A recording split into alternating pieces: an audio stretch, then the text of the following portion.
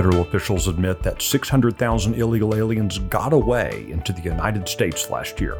Today is Thursday, November 2nd, 2023.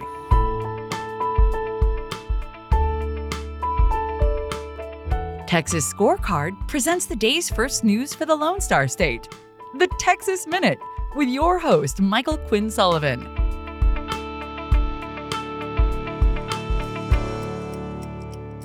Well, just one day after Governor Greg Abbott announced a deal with the Texas House on school choice, the House leadership announced last night that school choice is dead.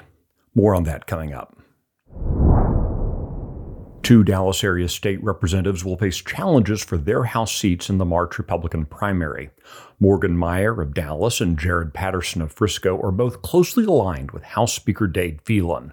Meyer's being challenged in his primary by local attorney Barry Wernick, while Patterson will face former Dallas County Clerk Cynthia Figueroa.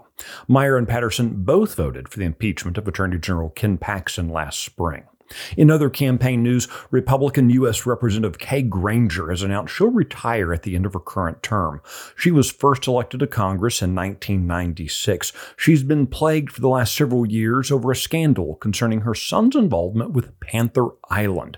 That's an economic development boondoggle disguised as a flood control project in Tarrant County. Republican State Representative Craig Goldman of Fort Worth is widely rumored to be planning a run for the seat, and businessman John O'Shea announced his Republican campaign for the seat earlier this year.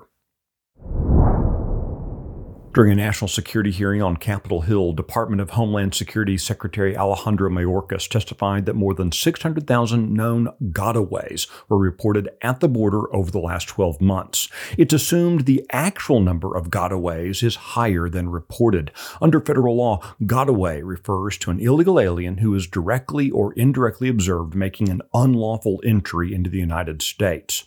The last year saw 2.5 million illegal alien encounters along the southwest border. Combined with the number of known gotaways, that's more than 3 million illegal aliens. According to estimates from Customs and Border Protection, more than 18,000 gotaways made it into the United States during the first 6 days of October alone.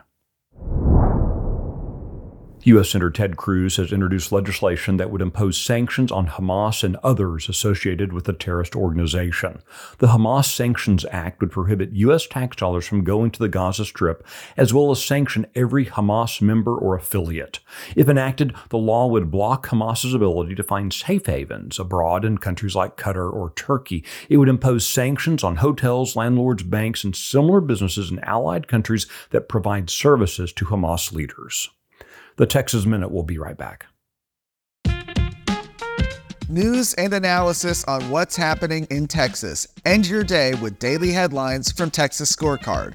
Every day at 5 p.m., join me, Brandon Waltons, as we recap the biggest stories of the day and talk about why they matter to you. Listen and subscribe to Daily Headlines from Texas Scorecard.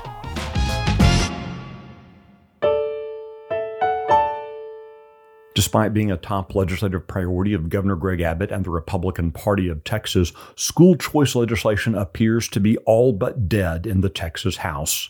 Again. Republican State Representative Brad Buckley chairs the House Public Education Committee.